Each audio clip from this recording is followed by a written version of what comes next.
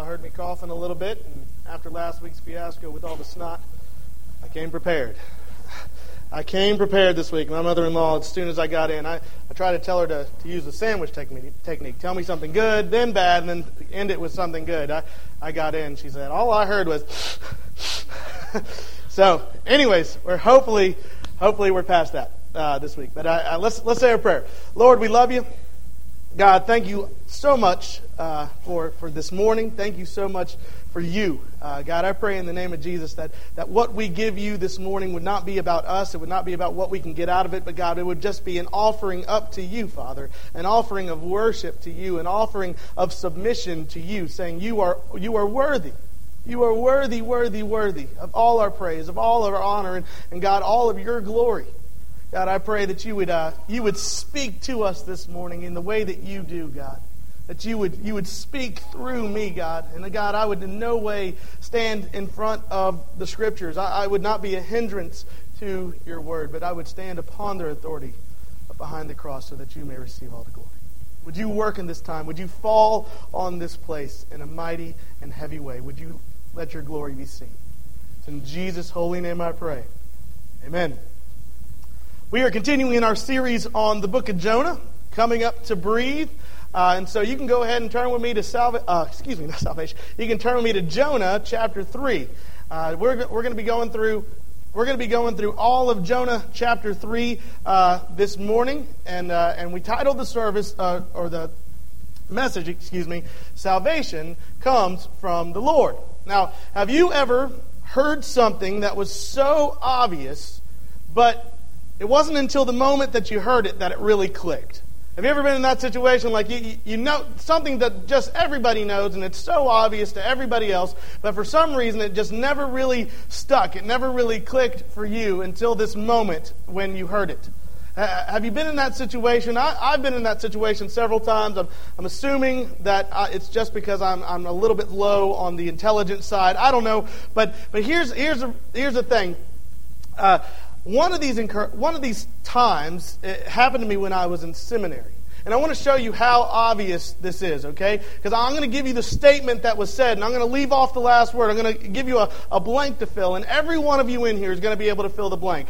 But this moment was profound for me. So here we go. I'm in seminary. I'm in class, and the professor makes a statement that is less than profound, okay? And he says, the main character of the Bible is... All right, this is the point where you fill it in, okay? Sorry. All right, so the main character of the Bible is God. That's right. The main character of the Bible is God. But guess what didn't happen? There wasn't a news flash. There wasn't like... God is the main character of the Bible. Guess what? No. I mean, for everybody else in the class, they're like, mm-hmm. But for me... something profound happened. Something clicked for me for the very first time. Is that the Bible is not simply or primarily a roadmap for life. The Bible is not just this book that we take out and we use it as a tool to get from point A to point B in our life, or how to figure out X situation or Y situation in our life. The Bible is not primarily a roadmap for life. The Bible is a story about God. The Bible is a story about God. It's a very unique autobiography, and it details how He interacts with people, and He fulfills His redemption story. And so this whole book is primarily about God. And the professor went on a little bit further than that. He didn't just leave us with that one little nugget of truth, but he went a little bit further than that, and he went on to explain a little bit what he meant by that. And he said, what I mean is God is the main character in every story. In every law, in every lesson, in every letter, in every prophecy, and in every poem, God is the main character of Scripture. And sometimes, guys, this is abundantly obvious. Sometimes this is really, really obvious. We start the Bible with Genesis 1:1, and we say, in the beginning, God created the heavens and the earth. And so it's pretty obvious at the very beginning of the Bible that the story is initiated by God, and we can see God as the main character. But oftentimes... it's much more subtle. Oftentimes, it's much more difficult to realize. If we just go 2 chapters past that to Genesis chapter 3, and we come to the fall of man, and we see the serpent tempting Adam and Eve in order to make them fall and turn them away from God. We see this, and all of a sudden we're reading this passage, and we may lose sight that even in the midst of this temptation, in the midst of this story in Genesis chapter 3, God is the main character. The main character is not the serpent. The main character is not Adam and Eve. What we do is we try to apply it to ourselves, and we say, okay, here are the modes of temptation. The food was, or the fruit was pleasing to the eye. It was good for food, and it was profitable for gaining wisdom. And so we kind of dissect those kind of things, and we say, okay, this is what the passage is about, and this is the modes of temptation. But listen, that is a storyline, but it's not the main storyline. God is the main character, and the storyline is man's rebellion against God. We move down a couple more chapters, we get to the flood. And the main character in the flood is not Noah. Noah is not the main character in the flood, and the main story behind the flood is not Noah's blind faith and obedience to God. The main character is God, and the main storyline is that God judges sin. We move down a little bit more, Moses and the Red Sea. We talk about Moses, but the main character in that story is not Moses. And the storyline is not that we can overcome obstacles. No, the main character is God, and that He is faithful to His people and to His promises. Last example that I'll give you is David and Goliath, because I think we use this one a whole lot, is that the main character in this story is not David, okay? And the main purpose of this story is not that we can overcome the giants in our life, okay? That is not the main character. That is not the main purpose of the story. The main character is God, and the storyline is God establishing the throne of His coming Messiah. He is laying out the work for His redemption story. And so what we do, if we can train ourselves to look past just simply looking at the human characters and look to the main character, look to God and find God in the story, it's easier to get a glimpse of what He's trying to do. Now let's take all that information and funnel it into the book of Jonah. Take all that information I just gave you, funnel it into the book of Jonah, and what we have seen is that the first 5 weeks that we've been studying this, the first 5 weeks, we've been focusing a lot of our energy on Jonah.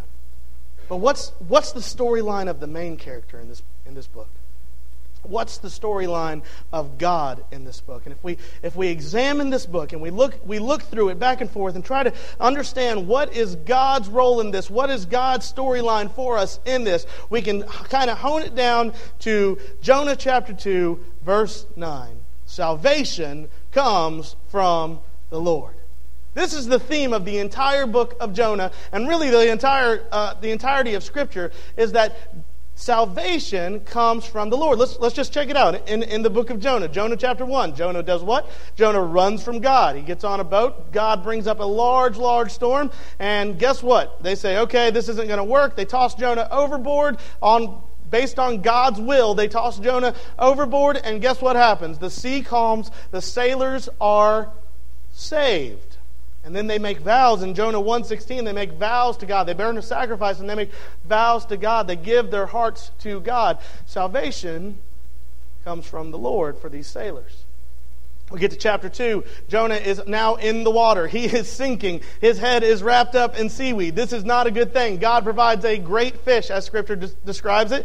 And this great fish swallows Jonah, spares Jonah, and is inside the belly of this fish for 3 days as a picture of Jesus Christ first coming. And then he is spat by God's command back onto dry land by this great fish. And while he is in this fish, and in Jonah chapter 2, verse 9, he makes vows to God. He reconnects with God. He recommits to God. He repents. And then he says, salvation belongs to the Lord. We get to chapter 3. We haven't read it all the way through yet, but this is what's going on in chapter 3. Nineveh is a wicked land. And Jonah goes to them and says, in 40 days, you are going to be destroyed by God. They repent. They repent of their sins. The city is spared. And there is a vow made to God of how they are changing their ways and no longer doing their evil practices in Jonah 3:8-10. And in verse 10, the scriptures teach us that God looked on them, looked on them with compassion, saw how they had changed, and decided not to destroy them. Salvation comes from the Lord. We get to Jonah chapter 4, and there's a whole bunch of complaining by Jonah. Jonah's just whining about all things. I can't believe you saved them. I can't believe this fig tree withered. I can't believe all this kind of stuff. Woe is me. And then God says in the last verse of all of Jonah, He points him back to the Ninevites. And He says, what am I to do with this more than 120,000 people? Shouldn't I care for them too? He's talking about their salvation. He's talking about, I'm worried about their eternal destiny. Salvation comes from the Lord. See, what we see in Jonah chapter 2 is it's at the very end of Jonah chapter 2 that we get to this point where Jonah finally realizes that where the moment clicks. It's something that is very obvious to us, but it took a little while for Jonah to understand. But at the very end of chapter 2, as he is about to be spat back onto the dry ground by a big fish, something clicks. That salvation comes from the Lord. And the truth is, it doesn't click for us until we're saved either. It didn't click for Jonah until he was saved from the raging sea, from certain death, and it doesn't click for us until we are saved from our sins as well. By grace alone, through faith alone, in Christ alone. But the truth is, now, if you are a follower of Jesus Christ, your eyes have been opened. The veil has been removed. You were stuck in your sins. You could not save yourself, nor could anyone else pull you up out of the muck and the mire. There was nothing you could do. All you could do was scream at the bottom as you were dying, as you were drowning, and say, God, save me, because I cannot do this myself. And God pulled you up, and then there it was. Salvation comes from the Lord. And as we get to chapter 3, Jonah has realized this truth. And now it's time to apply it. Jonah says, okay, I get it. And I would imagine if we did a poll right now, we would raise our hands and say, okay, I get it. Salvation comes from the Lord, but what now? Now that I have this truth, now that this truth has overcome me and changed me from the inside out, what do I do with this truth now? And that's what we get in Jonah chapter 3. And so we're going to read it in sections, but we'll start off in verses 1 and 2. Excuse me. Verses 1 and 2, Jonah 3, 1 and 2. Then the word of the Lord came to Jonah a second time. Go to the great city of Nineveh and proclaim to it the message I give you. Now, we said last week, if you were here last week, we saw that God gave Jonah a second chance. God gave Jonah a fresh start, and our God, through Jesus Christ, is the God who gives second chances. He is the God who gives us fresh starts. Praise God for it. We all need it, all right? But why? Why did He give Jonah that second chance? Now, our natural response is to say what? Love. Love. He loved Jonah. Of course, He loved Jonah. That's the reason He gave him a second chance. Scripture teaches that God desires that no man should perish, but all men should come to repentance. And so this is absolutely true, that God loved Jonah, and God wanted to give Jonah a second chance because Jonah had repented and he threw his sins as far as the east is from the west. This is all bound up in the love of God. But I have a question for you. What if we were the original readers of this text? What if we were the original readers of this text? That is to say, we didn't have 2,000 years of church history to filter our thoughts through. And we didn't have the cross to use as a hermeneutical tool to help us understand what is happening here in the book of Jonah. Now here's the question. If we are that original audience, the first time it's written, the first time it's spoken, if we are that original audience, does the text actually say that God gave Jonah a second chance because He loved him? Again, I'm not opposed to that idea. I absolutely believe that. I agree with that. I think that's 100% true. But it's not actually what the text says. Here's what the text, or before I get to that real quick, Here's a couple of experts on the subject. Gordon Fee and Douglas Stewart in How to Read the Bible for All It's Worth says, a text cannot mean what it never meant. Or to put it in a positive way, the true meaning of the biblical text for us is what God originally intended it to mean when it was first spoken. So what does the text actually say? When we get down to it, what does the text actually tell us about God's motives behind saving Jonah? And the only indication that we get from the text behind what God's motives would be in saving Jonah and giving him a second opportunity is found in the very next word of the very next verse, Jonah chapter 3, verse 2, go. Go. The reason that we see in Scripture that God gave Jonah a second chance was that he may go. That is, God saved Jonah in order to use Jonah to save others.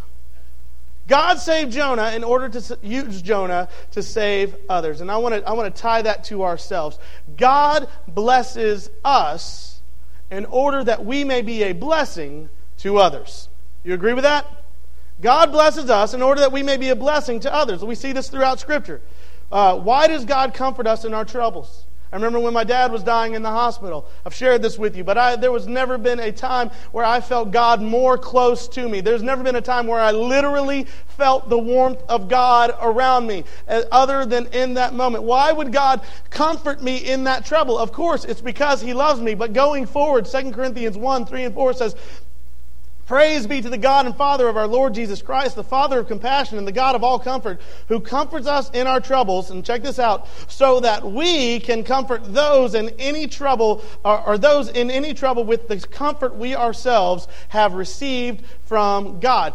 God comforts us so that we can take that comfort that He has given us and apply it to others. He blesses us that we may be a blessing to others. What about spiritual gifts? We talk about spiritual gifts, the gifts that the Holy Spirit gives to us when we become a follower of Jesus Christ, that He enables us to do certain things in a unique and special way through His power within us. And these gifts range all over the table, from hospitality and service to evangelism and preaching and teaching and leadership and all different kinds of things. It's all over the table. If you want to remember where the spiritual gifts are, you just got to remember two numbers, 12 and 4. 1 Corinthians 12, Romans 12, Ephesians 4, and 1 Peter 4. And these gifts are all over the board, but we get down to it in 2 Peter 4. 2 Peter 4, verse 10 says, each one should use whatever gift he has received. Okay, so we've received a gift. We should use it to do what? To serve others. We have been blessed in order that we may be a blessing. Now let's take this a step further. Let's go back to the Old Testament. Let's go back to Abram and God's original call to Abram. And in God's original call to Abram, He says, I'm going to bless you, and I am going to make a great nation out of you. But then He tells him why. He says in Genesis 12, 2 and 3, I will make you into a great nation, and I will bless you. I will make your name great, and you will be a blessing. I will bless those who bless you, and whoever curses you, I will curse. And then check out this last line, and all peoples on earth will be blessed through you. That is, that God is starting this special people, this special nation, this blessed people through Abram, in order that through this special people, all people might be invited to become a part of this special people, of this great nation, the people of God. Now, let me ask you, church, who are the people of God today? The church. That's right, whoever said it. The church are the people of God today. So we as the church must apply this truth to ourselves. Why has God allowed us to be a part of His people? And why has God allowed us to share in the blessing of His salvation story? It is that we may share this story with others. And we may share this story with others. Listen, like Jonah, we have been saved in order that God may use us to save others. And God gave Jonah a great commission. Verses 2 and 3 says, go to the great city of Nineveh and proclaim to it the message I give you. Jonah obeyed the word of the Lord and went to Nineveh. Now Nineveh was a very important city. A visit required 3 days. Jonah was commissioned by God, and he was given this humongous task. 4 times in the book of Jonah, Nineveh is referred to as a great city. So let's find 4 ways that Nineveh was great. First off, Nineveh was great in size. All right, Scripture tells us that it took a 3-day journey. All right, and there's different ways to translate this, different ways to look at it. But basically, it comes down to 2 options. It either took 3 days to get through Nineveh, or it took 3 days to go around Nineveh. And let's take the smaller of these. Let's be conservative here and take the smaller of these and say it took 3 days to go around Nineveh. What that basically means is that the circumference of the city was 60 miles, roughly 60 miles. That, for that time period, was a humongous megaplex. All right? Secondly, it's great in size, but it's also great in citizens. Chapter 4, verse 11 says that there were more than 120,000, so that there were at least 120,000 people in Nineveh. And Jonah, how many people was Jonah? 1. Okay, so you had 1 going into at least 120,000. Some estimates ranging all the way up to 600,000 people. It was great in citizens. It was great in society. It was settled on 2 major rivers, one of which was the Tigris, and commerce was booming. People were coming through, making trades, selling, and commerce and wealth was just overflowing. And on top of all that, Assyria had the greatest military force in the world. They were great in society, but finally, and most importantly for our context, they were great in sin. Nineveh was great in sin. They were known for morbid violence. I want to read you this by Warren Wiersbe. They impaled live victims on sharp poles, leaving them to roast to death in the desert sun. They beheaded people by the thousands and stacked their skulls up in piles by the city gates. And they even skinned people alive. They respected neither age nor sex and followed a policy of killing babies and young children so they wouldn't have to care for them. These people were morbid in their violence, but they were also wicked in their idolatry. The Assyrians had between 3,000 to 4,000 pagan false gods that they worshipped, which sounds like a ton, and it is a ton, but when you put it in comparison to our Hindu friends over in India, that is less than 0.5% of what they worship over in India. But on top of that, even the city itself, even the city Nineveh itself, excuse me, was named after a false god of Ishtar.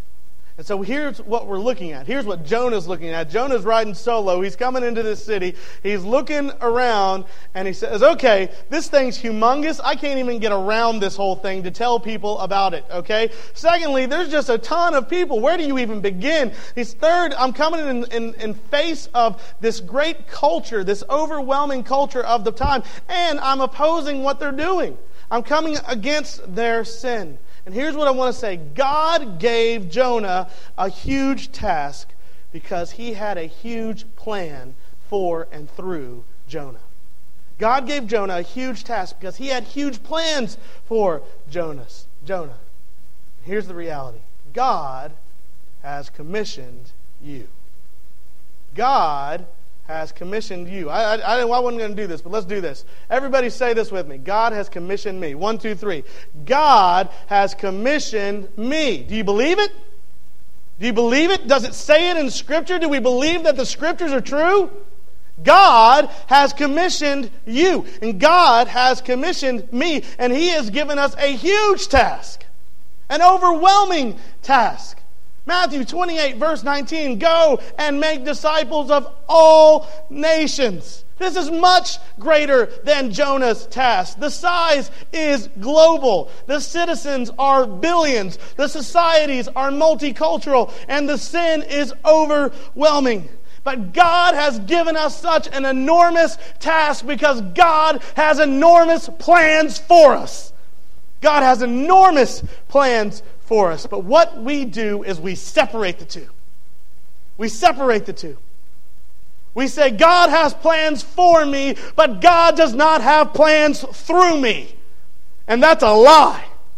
We should not separate the two. They are not mutually exclusive. What we want to quote all day long and hang it on our mirror in the bathroom and post it on the dashboard of our car is Jeremiah 29:11. For I know the plans I have for you, declares the Lord. Plans to prosper you, not to harm you. Plans to give you a hope and a future. Praise God for it. But let's not forget, God blesses us in order that we may be a blessing to others. You just said you agreed to that a minute ago. So don't back. Let's move forward with that.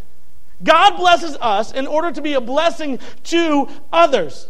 And so if God has great plans for us, plans to prosper us and not to harm us, plans to give us a hope and a future, He has given us these plans in order that we may share these plans so that God's plans may be used for somebody else. That's the picture. We will better understand God's will for us when we gladly allow Him to accomplish His will through us. And in the end, guess what's going to happen, guys? In the end, what's going to happen is you will realize that they were never any different. All along, it was the same thing. God's plans for you and God's plans through you are ultimately the same thing. Because Jonah looked at Nineveh. He said, it's not doable. It's not doable, God. 120,000 people, 60 miles around the city. Where do I begin? Have you ever been asked to do something that you just knew you couldn't do? I had a friend when I was a little kid. He had moved from Redding, California to DeRidder, Louisiana. And his dad was in the military. And they told me a story that they had gone to a Sacramento Kings basketball game, and Sacramento was doing some sort of promotion, and they had brought their whole family, a family of 4, 2 parents and then a son and a daughter, and they had brought their family of 4 to the ball game, and at halftime they were giving away a car or money or some kind of thing, and they just said, if we call your ticket number, you come down to center court. And so they called the ticket number, and this family looked, and they said, that's our ticket. And they looked to see which ticket, who was sitting in which seat. And the little girl, who was about 4 or 5 years old, was the one in the seat number they got called. Now, I don't know about you guys, but I'm not holy enough to let Carson go take that shot. I would have done this. Carson, I love you, buddy. Cheer daddy on. I would have headed down there. But these people were better than me, I admit. And these people went down and they took their little girl, their little 4 or 5-year-old girl, down to center court. And she had to make a center court shot in order to win whatever it was. Everybody in the stands realized real quick, this is not going to happen. This is an impossibility. So this is kind of a waste of time. And also the guy who happened to be hosting that evening, he said, okay, this is unfair. And so he allowed this little girl, instead of shooting from half court, to move up to the free throw line. And so now the crowd starts to get into it a little bit. Now the crowd starts to believe a little bit. Okay, this could actually happen. This could potentially take place. Here, come on. That she could maybe make this shot. Okay? And so, excuse me. So she goes up there. The crowd starts getting into it. The crowd starts going crazy. And she leans back and hovers. You know, kids don't shoot like you're supposed to shoot. She throws that ball over her right shoulder and she gives it everything she has. And that ball goes about 3 feet and goes about halfway up to the goal, nowhere close. The reality is she never had a chance. She never had a chance. And here's the reality. Jonah looked at his situation as we much look at our situation of 7 billion people in this world, and we say, there's no way. There's no way. There's nothing. I cannot accomplish this task. Jonah could not accomplish this task. The task was too large. And the only really thing that Jonah could bank on, the only thing that Jonah could really cling to is that he was going to die. Going into this city, the only thing that he knew for sure was going to happen was that he was going to die. Because he was coming with a message of doom and destruction to a violent and pagan people that outnumbered him 120,000 at least to 1. He realized the odds were not in his favor. And the reality is, guys, we can't accomplish our task either. We can't accomplish our task either. The challenge is too large. J.D. Greer says, we're not dealing with skeptics who need to be persuaded. We are dealing with dead people who need to be raised to life. When's the last time you raised someone from death to life? It's a difficult task. And the only thing that we can really bank on is that it will cost us our lives. We are commanded to go into this world to violent and pagan nations, looking at them and saying, your gods are false, my God is real. Your gods bring destruction, and my God brings hope. Yours is fake, mine is legit. What kind of response are we going to get to that message? What does Jesus say? Jesus says in Luke chapter 10, I am sending you out like sheep among wolves. When's the last time you saw a sheep in a wolf fight? Who wins? The wolf wins, okay? And so this whole time, the odds are not in our favor. But here's the thing, guys. That's the whole point. That's the whole point. That salvation comes from the Lord. That's the point. We can try with all our strength, like we saw the sailors trying in chapter 1. We can try with all our strength, like Jonah, I'm sure, tried to swim out of the drink. We can try with all our strength, but salvation comes from the Lord. Let's read verses 4 through 10. It says, on the first day, Jonah started into the city. He proclaimed, 40 more days and Nineveh will be overturned. The Ninevites believed God. They declared a fast, and all of them, from the greatest to the least, put on sackcloth.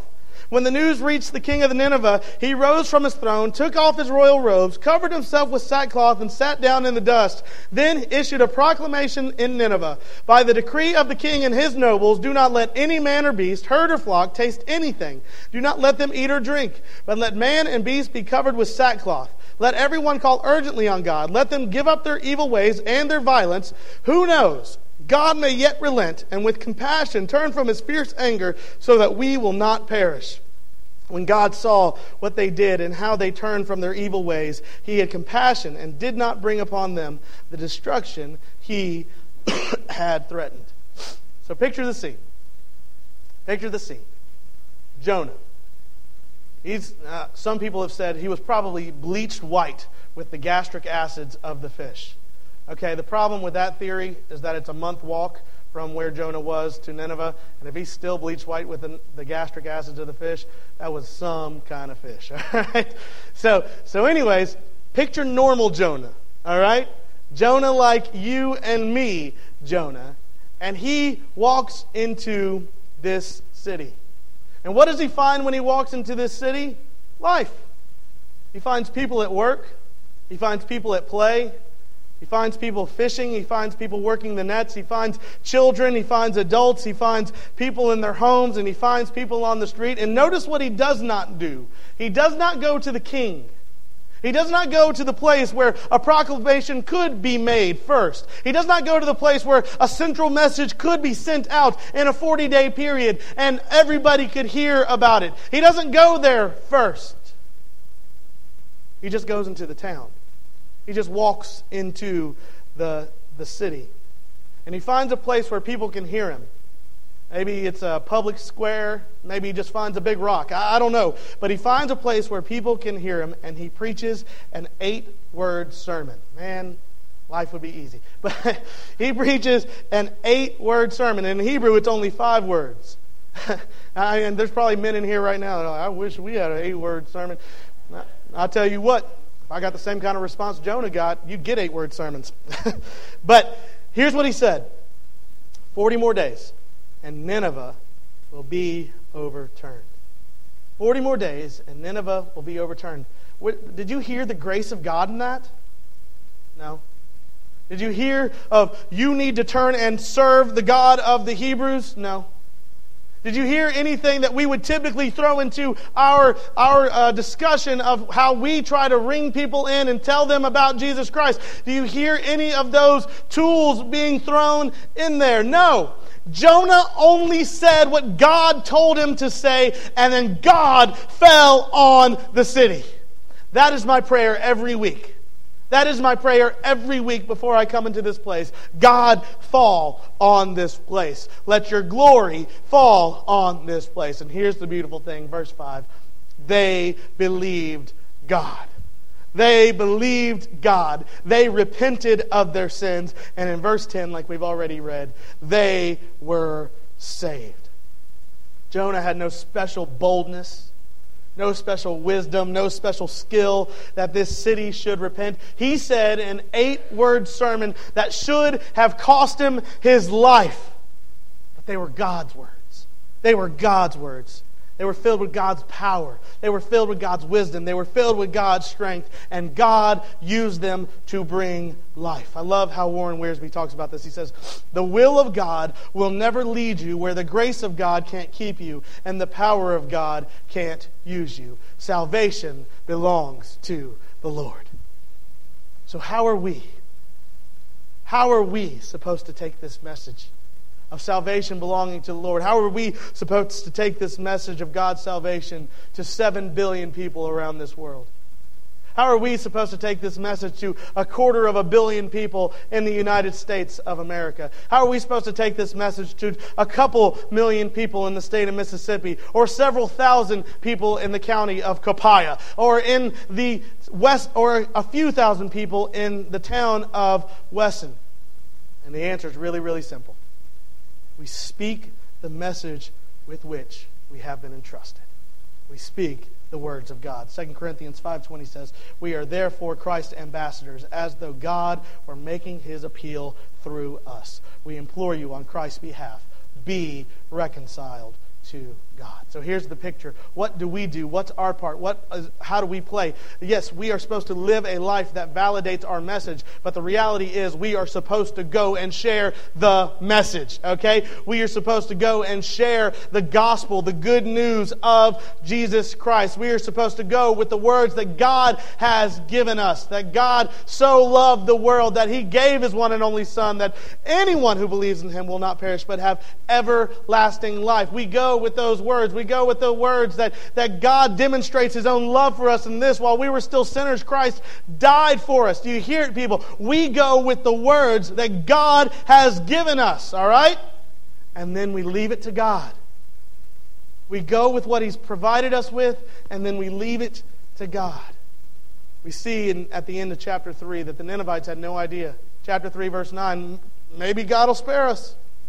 Maybe God will take care of this. Maybe God won't show up in wrath and destroy us. And here's the reality. We don't know how people are going to respond. We don't know what God's going to do. We don't know how God's going to use our message. But that's not our responsibility. When Paul was addressing the Corinthians, when there were divisions in the church, oh, I'm going to follow Paul. Oh, I'm going to follow Apollos. He says, listen, I planted the seed, Apollos watered it, but God made it grow. So neither he who plants nor he who waters is anything, but only God who makes things grow. Salvation belongs to the Lord. There's a town in Austria called Feldkirch. And during Napoleon's reign over the French, Napoleon's army was at the top of a hill. And Feldkirch, this little town, was at the bottom. It was kind of the extra, the cherry on top for their invasion. And the French army decided that they were going to destroy this little town. The people in the town saw the army at the top of the hill. And so it was a Sunday morning. In fact, it was Easter Sunday morning. And they called a town meeting together in the local church. And they said, we have two options, guys. We can go and defend ourselves, or we can raise the white flag of surrender. Preacher interjected at that point. He said, well, there's one more option, guys. He said, how about this? Up to this point, we've been relying on our own strength. And on this morning, where we celebrate the strength of God raising our Savior from the dead, how about we rely on his strength? And instead of going out to meet him in battle, and instead of waving the white flag of mercy, how about we ring our own bells and have a church service? Praise God and let God take care of it. I don't know, it's just sitting many years away in history, that sounds like a crazy plan. But the people of that town said, okay, let's do that, preacher. We're going to go with you on this one, preacher. And so they rang the church bells, and the whole community gathered together for church that morning. And after the church service was over, they looked up, and the entire army was gone. And they figured out later that when they had rung the church bells, that the French army thought the Austrian army had come to protect their people during the middle of the night and were now ready to fight against the French. And they said, it's not worth it, and they got up and they left.